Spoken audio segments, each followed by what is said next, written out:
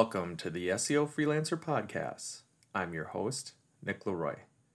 Today, I sit down and talk with Kristine Schachinger to discuss her freelance SEO journey, as well as a unique situation she was in which one of her freelance clients had attempted to sue her for $10,000. She'll discuss this in more detail, as well as what her actual out-of-pocket expenses were at the end. Before we jump into this conversation, let's have a quick note from our sponsor, SEOchatter.com. Do you want to jump into SEO freelancing, but not sure you're good enough to make it work? At SEOchatter.com, you can get the expert training you need to succeed for free. SEO Chatter is one of the fastest growing sites in our industry that teaches every aspect of SEO. You'll find hundreds of free guides on keyword research, on-page optimization, link building, and more to help you maximize your website's rankings and traffic. Visit SEOchatter.com to see for yourself and click subscribe button to get your free SEO training gift. Go to SEOchatter.com today. Thanks again to our sponsor, SEOchatter.com, and now let's jump into this month's conversation. Hey Kristine, thanks again for joining me today. Thank you for having me. So for those that don't know Kristine, she has been in the SEO industry what feels like forever, probably before I had joined, and I've been around forever as well, but she's spoken at most, if not all, of the large conferences. Any conferences that she hasn't spoken for, she's probably written articles that you've read, and she's definitely a fan favorite on Twitter and the rest of the social media. So again, thanks for joining on, Kristine. Would love for you to just give a quick introduction on top of what I had just shared. Sure, that was very nice. I didn't know I was a Twitter fan favorite. I started longer than I care to remember, actually as a front-end designer developer before I got into SEO. And I was working for a company in Vegas, and I was bored with my skill set. So I had read about this SEO thing. It was like 2004, 2005.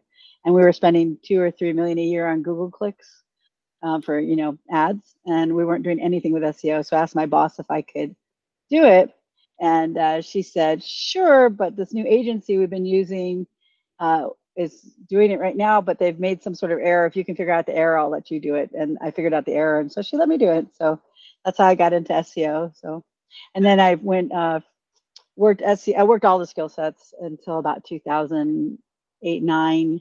When I went out on my own.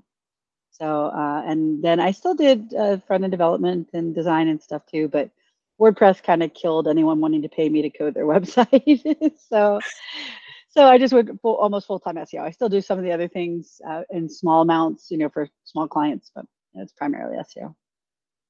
Well, and that's awesome. So you had mentioned previously working for a company and kind of taking on the SEO before then. So was it literally one company, one role that included SEO, and then you went out to freelance, or did you have other like full-time SEO roles in between?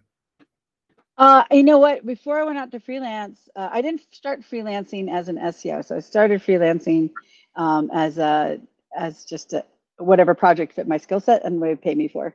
Like my first one was recoding the front end of superpages.com.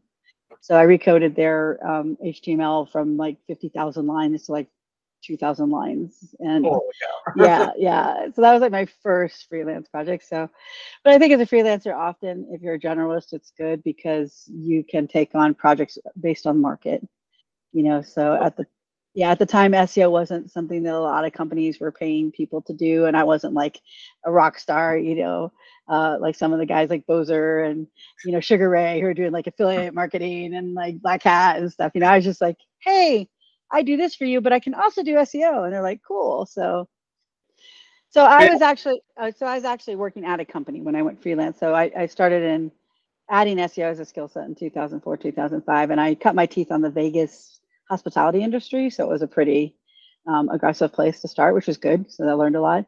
But then I became the director or whatever. It was a startup. So I had like multiple titles, but for the build of a startup's website, so she included everything from SEO to accessibility to, proper development requirements, things like that.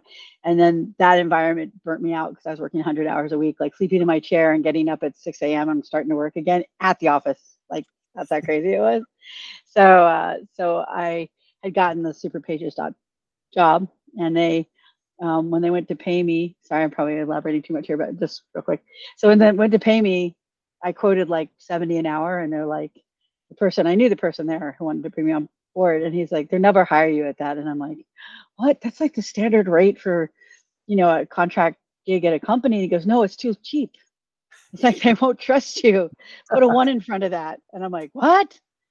A 1 in front of what? You want me to charge what? And so, a 3-digit hourly rate? No way. Yeah, now it's normal, right? But back then I was like, what? So I did, and we settled around 135 an hour. And my boss was burnt out from that company, and he was not pleasant to work for anymore. And he was just really ugly one day. And I really liked the guy, but it was just the environment was just killing me. So I wrote my mentor in SEO, and I said, hey, should I jump ship? And they're like, I can't tell you what to do, but you have that 135-hour, job right now, so it'd be a really good time to do it. So that's I just jumped. So I love it. So at that point, was that when you started doing that additional freelance work, or were you just taking an hourly gig, but with the expectation that you were working 40 hours for them? No, I took it to jump. Yeah, I took the gig, and then I knew that would give me like 6 months of money I could put in the bank, because living in Vegas at the time was pretty inexpensive. And and so I could use that to launch. I was not one who ever thought they would do consulting or freelance. I thought I'd always work for a company. But when I had that opportunity, I was like, maybe we should try this for a little while. Yeah, it's funny that you say that, because little quick story about myself. When I was in college, I remember they had just opened up like a new entrepreneurship like degree that you could get within the business school. And I remember walking by and like sticking my head in and just being like, these guys are doofuses. Like, I don't think we're going to start a company and do this. I'm going to go work for some company for 30 years and cash my check. So the fact that it turned around and now I'm a pretty big proponent for working for yourself, it just shows that, those are probably the classes that I should have been in. Who knows what they were learning or of what value they were. It would be kind of like taking SEO courses in college. It's only going to add so much value. Yeah, true. But, a little bit of a tangent there, but just very appropriate given what you're saying.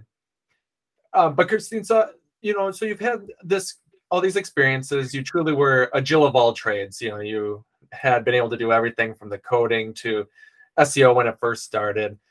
But can you tell us, what precautions did you take once you were making that decision to become a consultant or freelance? And were you saving in advance for that, or did you kind of just jump into it and go crazy? Contradictory to my entire personality, I just jumped into it and tried to swim. So I wouldn't advise that's the best way to do it.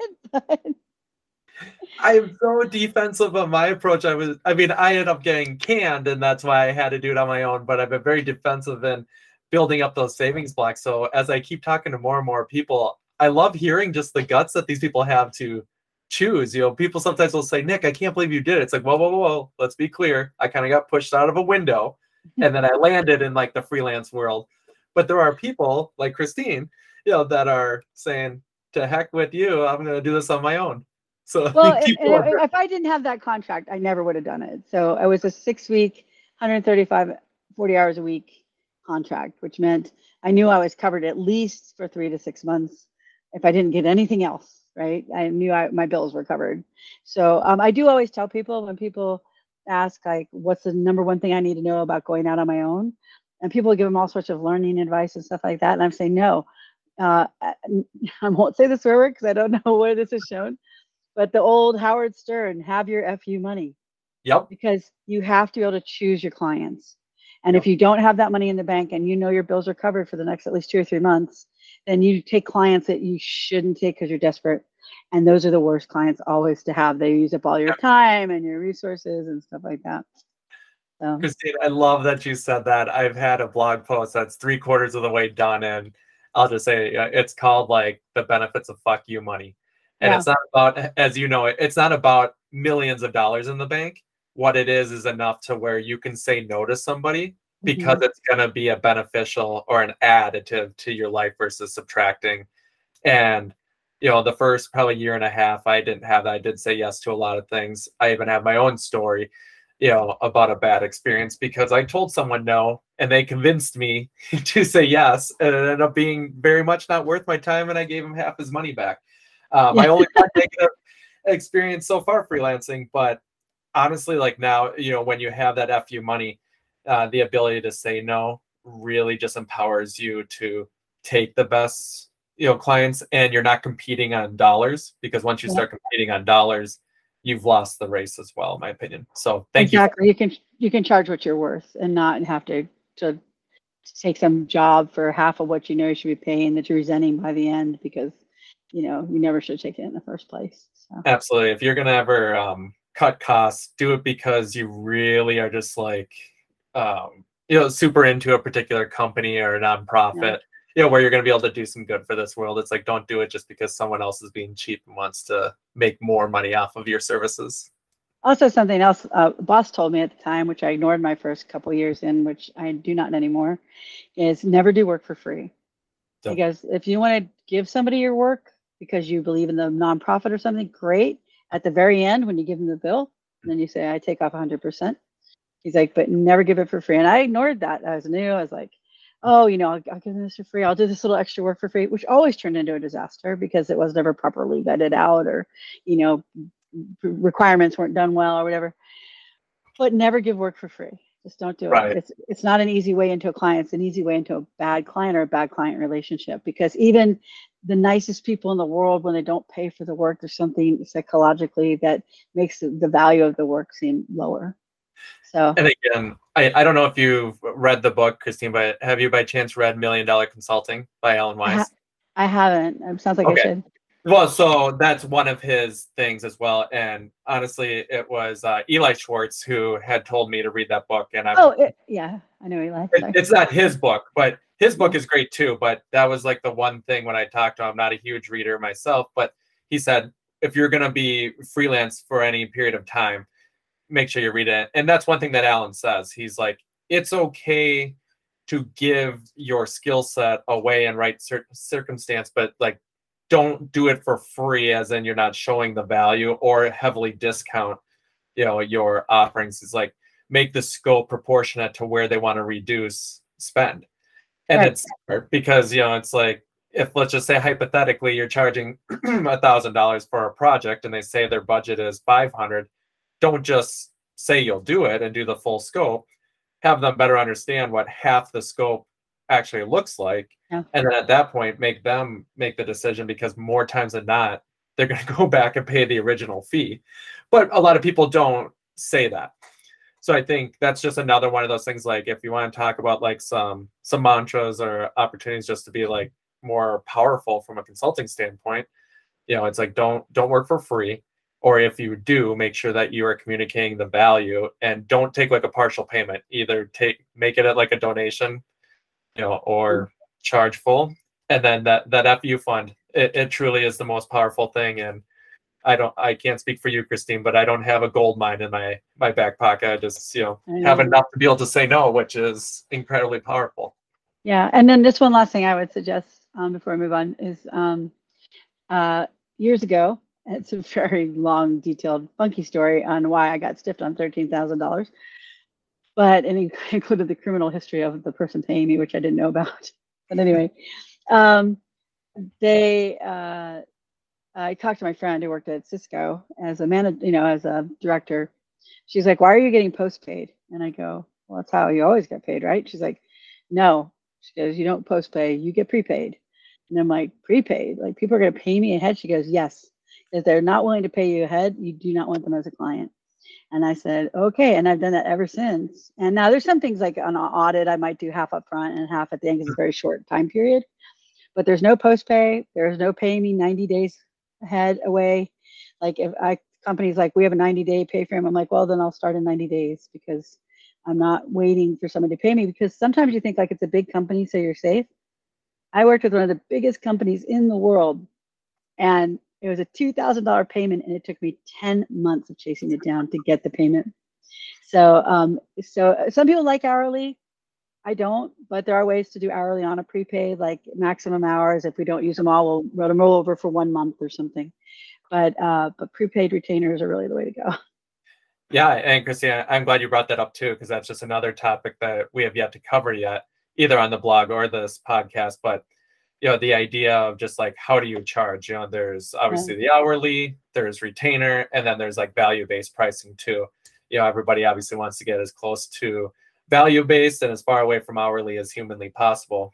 But I think what you're mentioning, the prepay, post-pay, is a big conversation. I've even found myself getting stuck kind of in the middle. I'll do a lot of bill halfway through the month, and if I don't get paid by the end of the month, I don't start the next month. But that still allows myself, that's what I personally am okay with potentially, and I'm giving air quotes right now, losing. It's what I feel comfortable doing it. And Kristine, as you have alluded to, I know you've worked with large brands too, but I tend to focus more on enterprise level clients, and a lot of them have a lot of net payments that are just crazy. And by the way, those are totally negotiable, so always push those.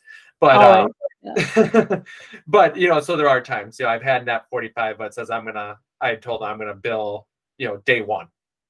So I'm gonna invoice you in advance. So even if I don't necessarily get paid before day one, there's just, my point being is that there's a lot of ways to do it. Yeah. And I will do, like, if they say we're net 45 and they can't get accounting to change that, then we'll go ahead and we may start some of the preliminary stuff that doesn't take a lot of time and effort, but I still won't start without the payment of at least on a new client, 70% down, or on an existing client, 50% down. Yeah.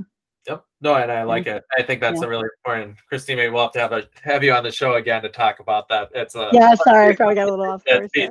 No. I love that conversation. I'd love to dive more into it, but I think we have an equally as exciting conversation today, because Kristine knows here, but for everybody who's listening, I reached out to Kristine based off of some recommendations she had given me that I flat out ignored, if I'm being completely honest.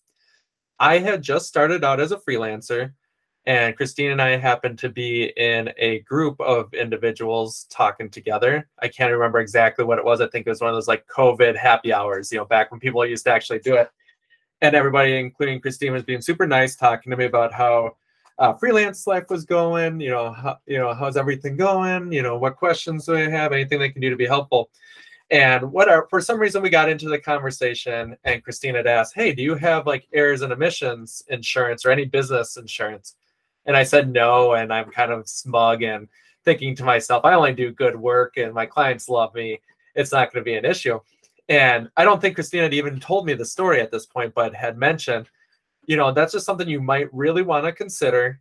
I personally ran into a situation where, if I remember correctly, errors and omissions wouldn't have necessarily solved this one, but it was a legal issue that has popped up. And when I wanted to talk more about this topic, I naturally went to Kristine to see if she'd be willing to, one, so I could publicly kind of flog myself for being arrogant and smug, because I absolutely went and got insurance shortly after she had told me back in the day.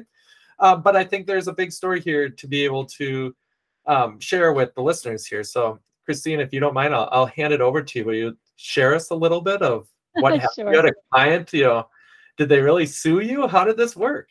Yeah, no, this wasn't an SEO client. This was a website build client, design and build. And I had gotten that company I left, jumped into freelance. It was probably about a year after that. So I had his super duper $600 an hour contract that he had given me if I ever needed it. And so I used that super duper 600 an hour super contract, like 30 pages. And in that contract, it said, if you were not giving me what I needed to complete the project, and I made X communications over X time, then I could walk away from the project. And this was someone who was just extremely difficult to work with. And they were totally unorganized. They didn't know what they wanted. They weren't giving me the things I needed. And I had waited, it was 45 or 60 days for the next part. Remember, back then I wasn't doing prepay. So I was doing paid on completion of sections of the site.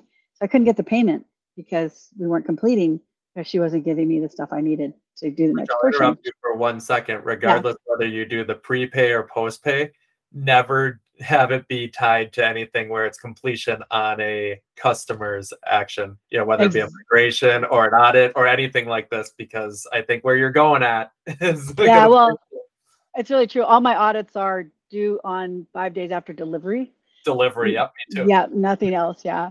So I was new. I didn't understand all those things that people will do because I'm like a decent person, think people will be decent. And, of course, it's not always the case.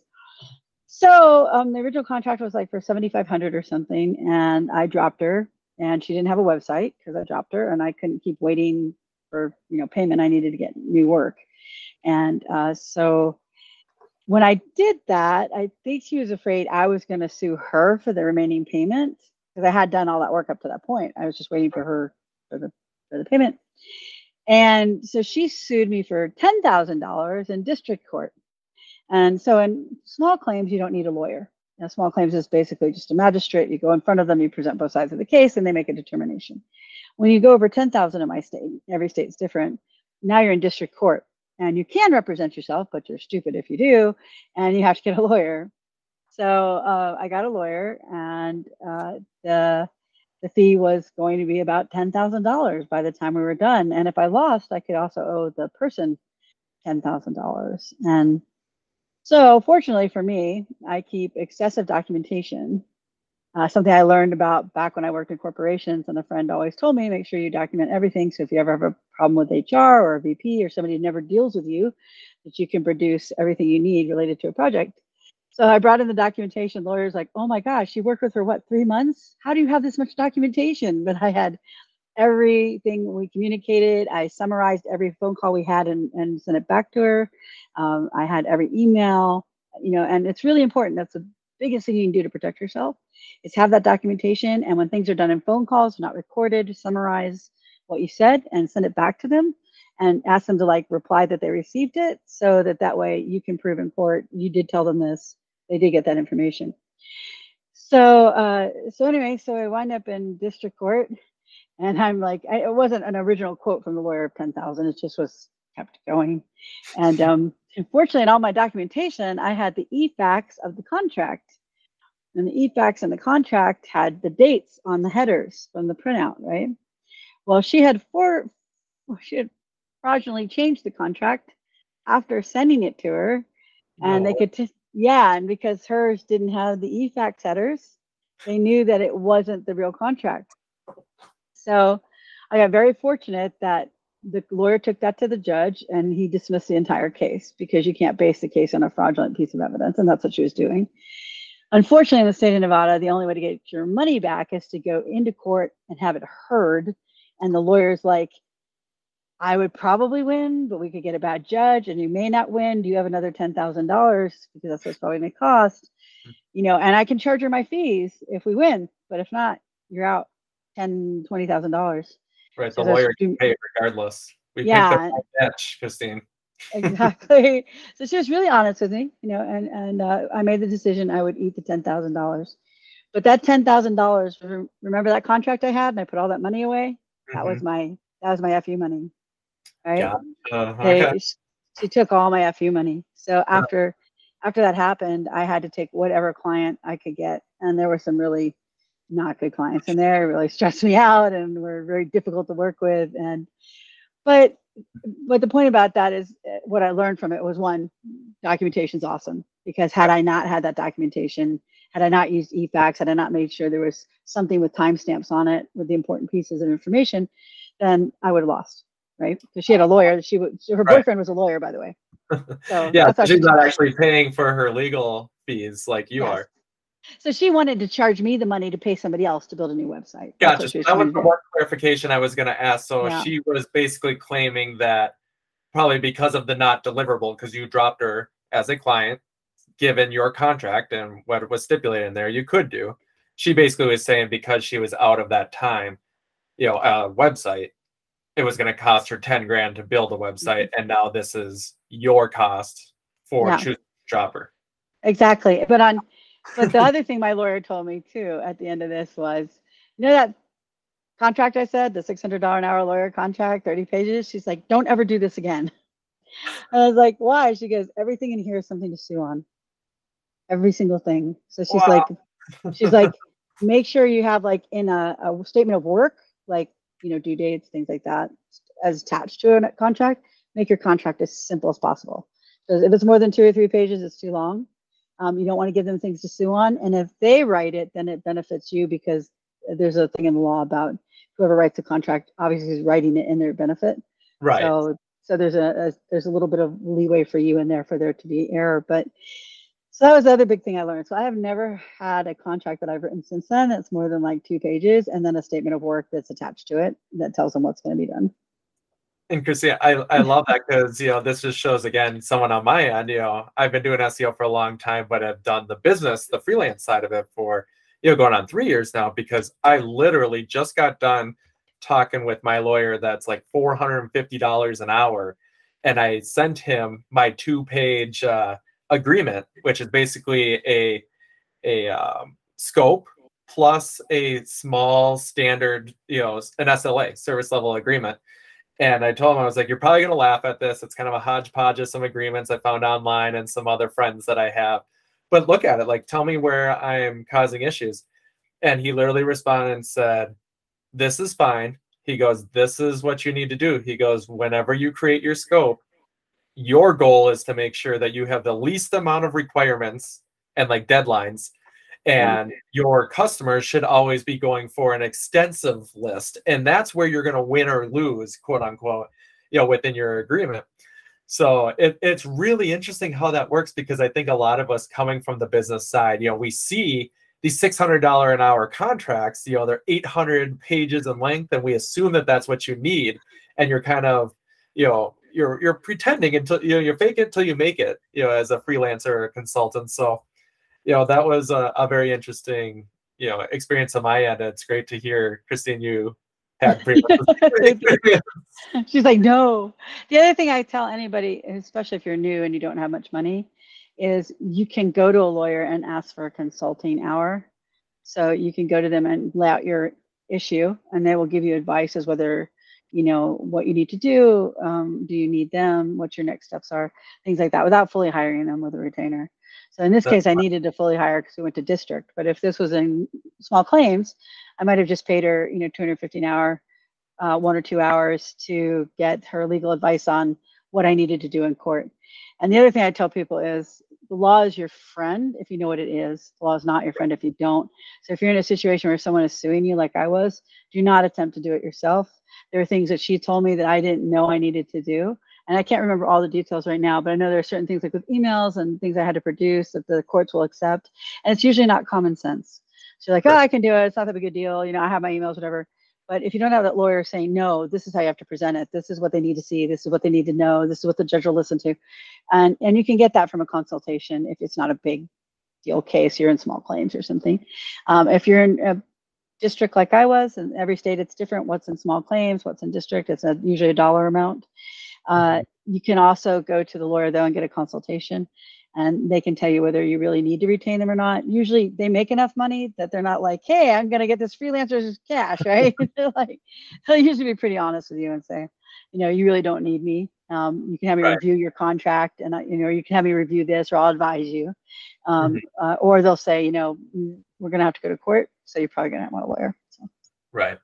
Well, and that's amazing advice. And Kristine, you might agree with me here. I think as a service provider, especially on the SEO side of things, we know that those details are so important.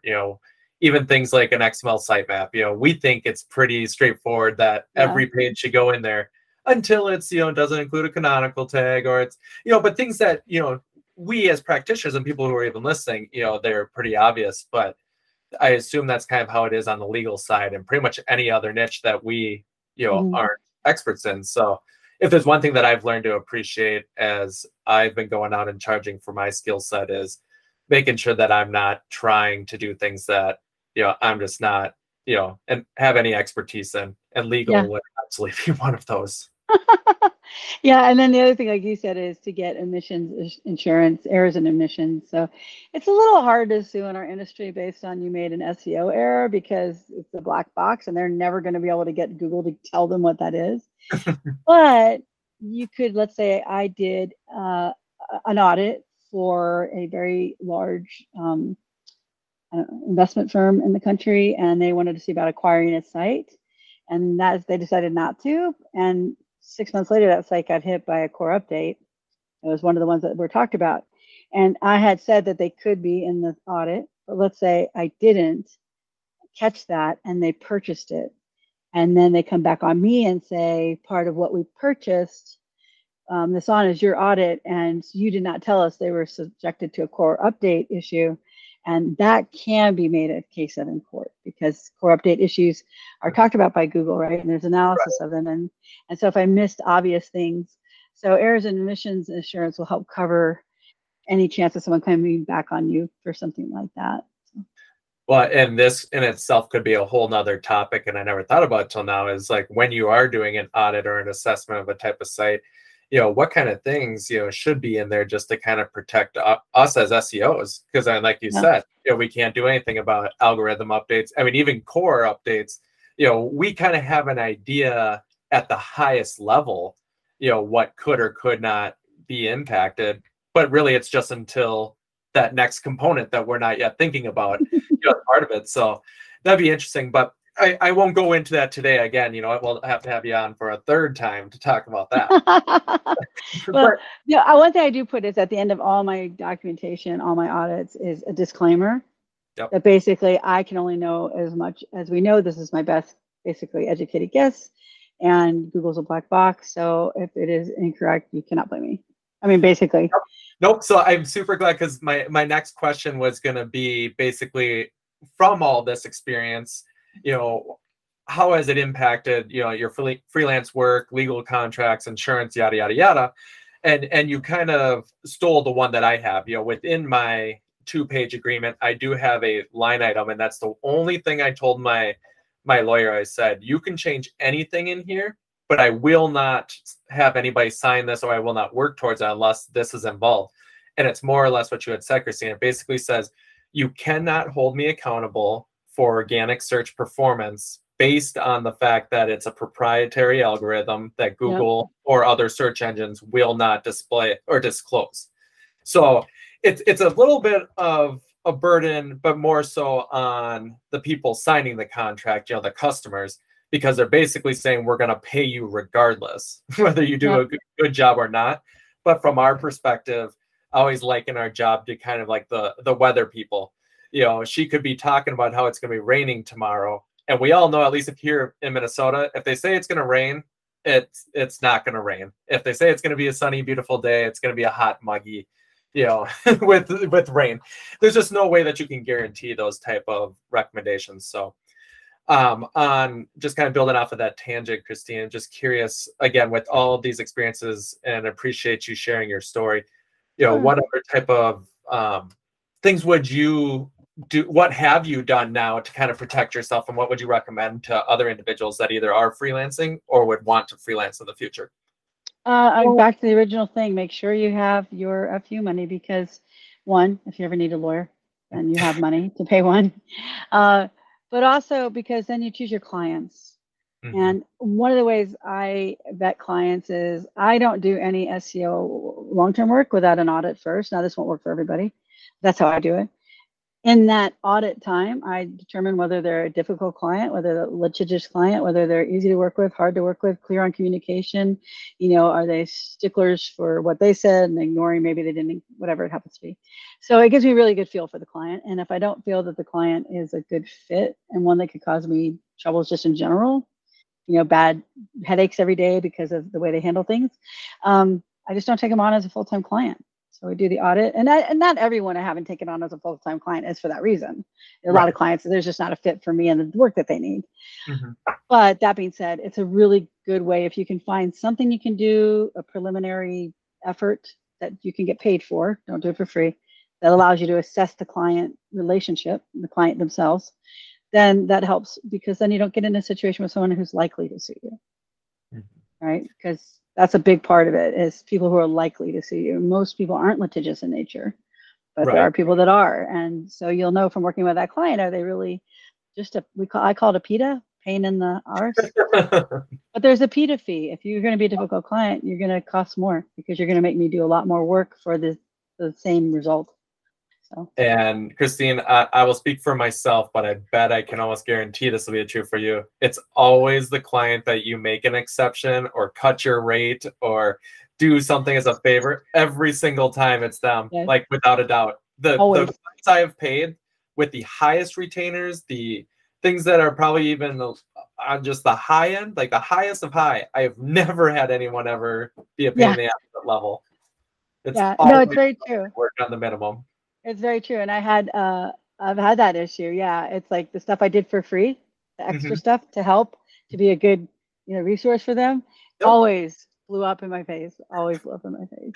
So. Well, and I think, like you said, it's really tied to, that perceived value. I think you and I think logically, if I'm doing this for free or very discounted, that your expectations should be really low. Therefore, you almost can't be unhappy.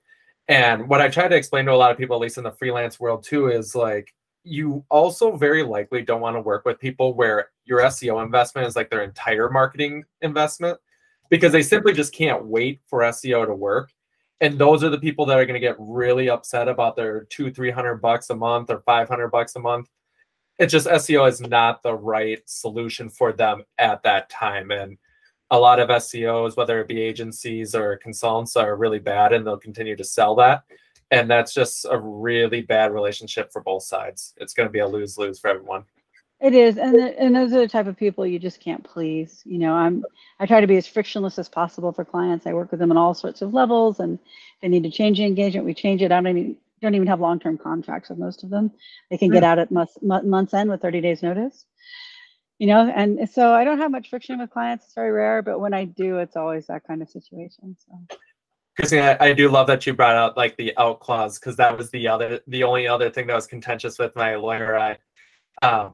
He said, literally, you don't have to change it. This is fine. Make sure you keep your scope as limited as possible. And he also says you need to remove this out clause of like 30 to 60 days. He's like, you want people to get, to sign this contract and they owe you legally the money.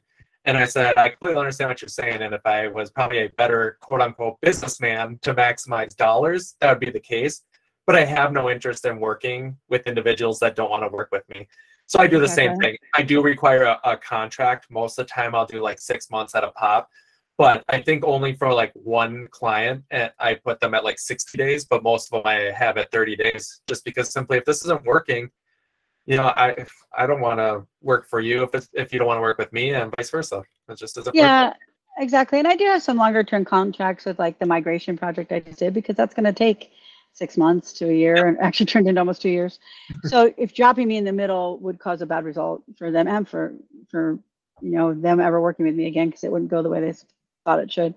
So I do have some like 3 months or 6 months, but there are SEO companies, like I've met some of their clients not knowing I was an SEO, and they're like, we are stuck in this 2-year relationship. We hate these people. We don't want to ever work with them, but we can't get out of the contract. And like I said, I don't want to be that person. Well, why do I want to work with you if you hate working with me? But I do need notice that you're leaving so I can replace you. So 30 days, 60 days notice is fine. I also find it makes the relationship easier, because they just know they can get out if the things don't work. But if it is something like I'm doing a site recovery, well, then there might be a 6-month contract, because we know the update has to run again before they will see any results. So there are some time limits, but I try not to trap anybody into it. And like you said, all those also have like 30 or 60 day outs after an initial period of like 3 months or something.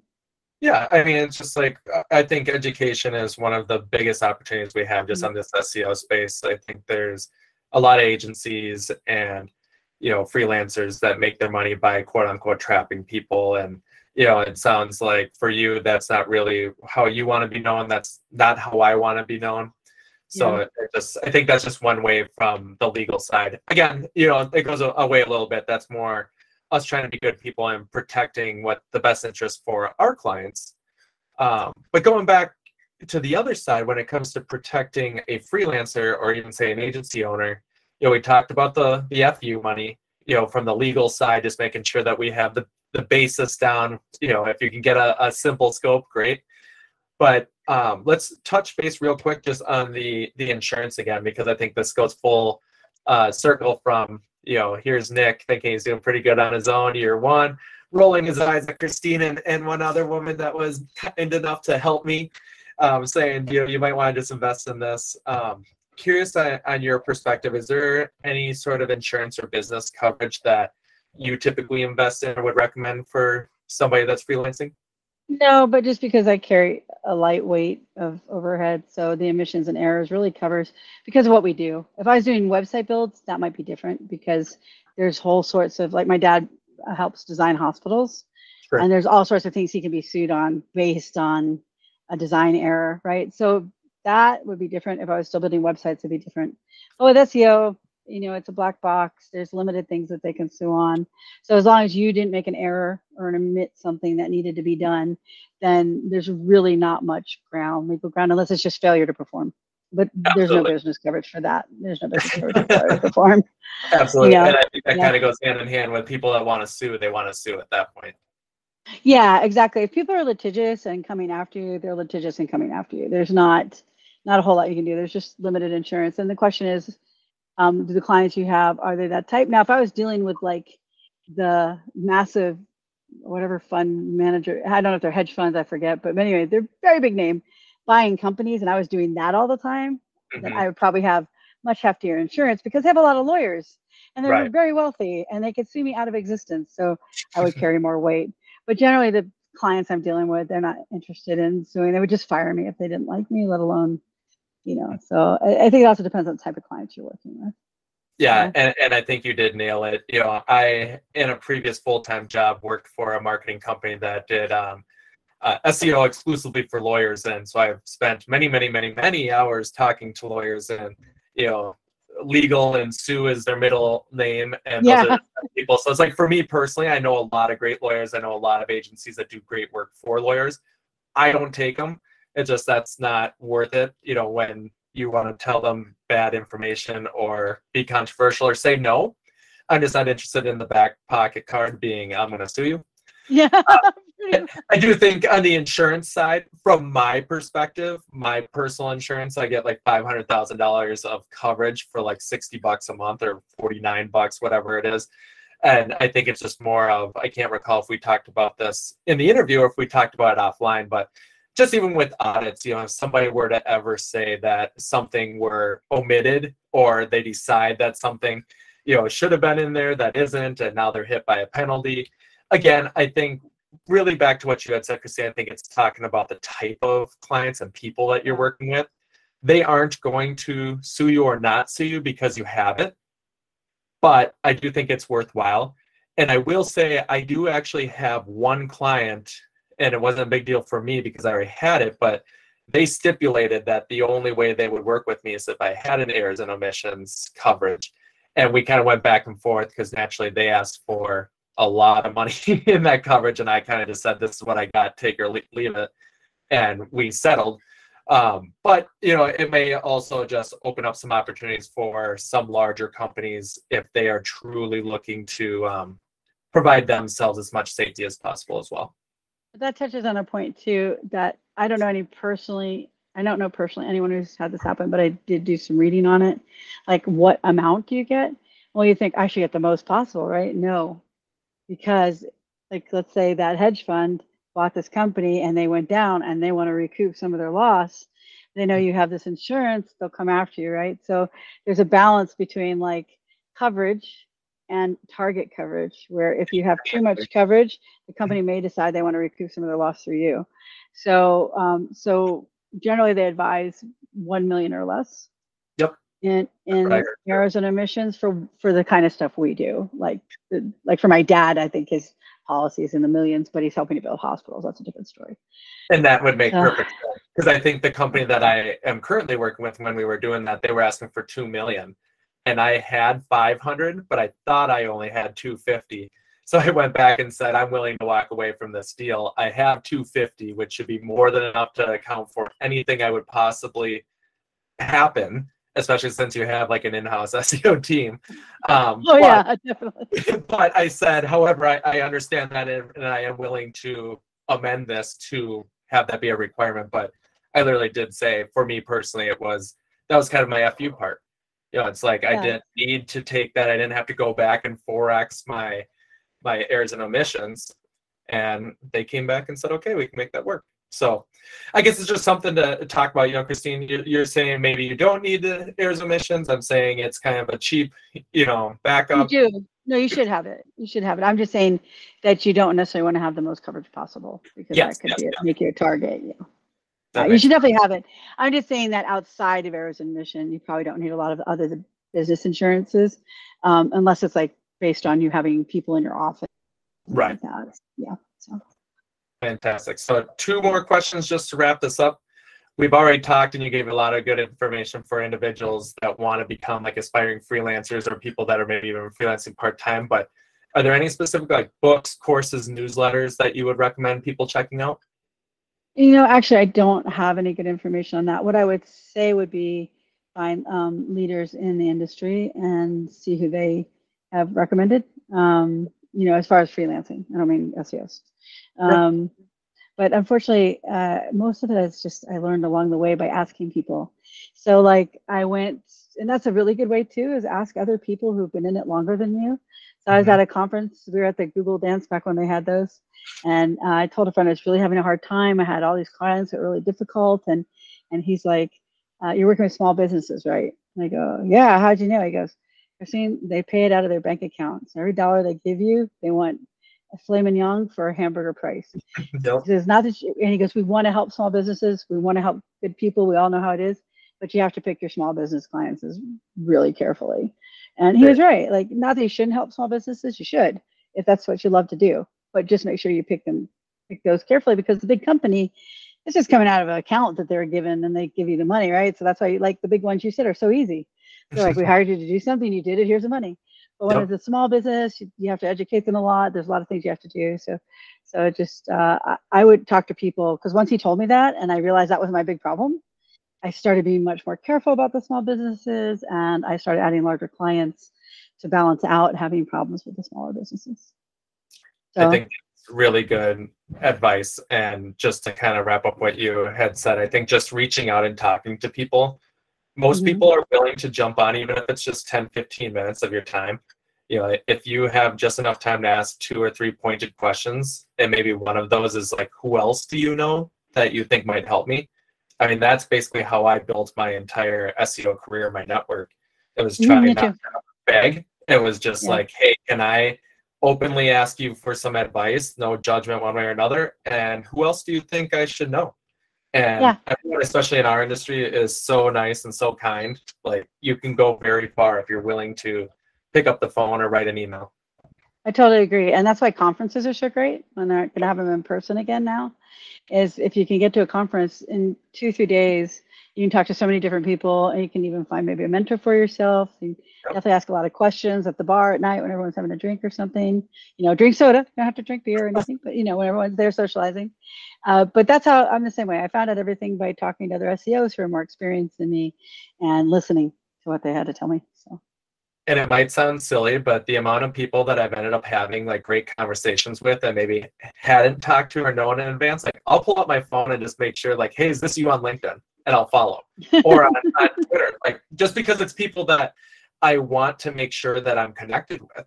Even if it's just in 6 months ago, you never know. Sometimes it's liking a couple tweets or, making a comment on LinkedIn, and you never know when they go to a new company or they have a new boss. It's like, those are the people that are going to come around and they're going to send you some of the best business too. Yes, exactly. Your SEO rankings, believe it or not. No, it's not. I actually, confession, don't have a website. All my business is referral. So, yeah. See, she's just that good. It's all referral.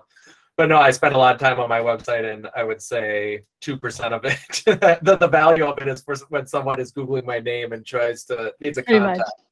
But no, I agree with you. It's funny given what we are selling as a service and the reward, right?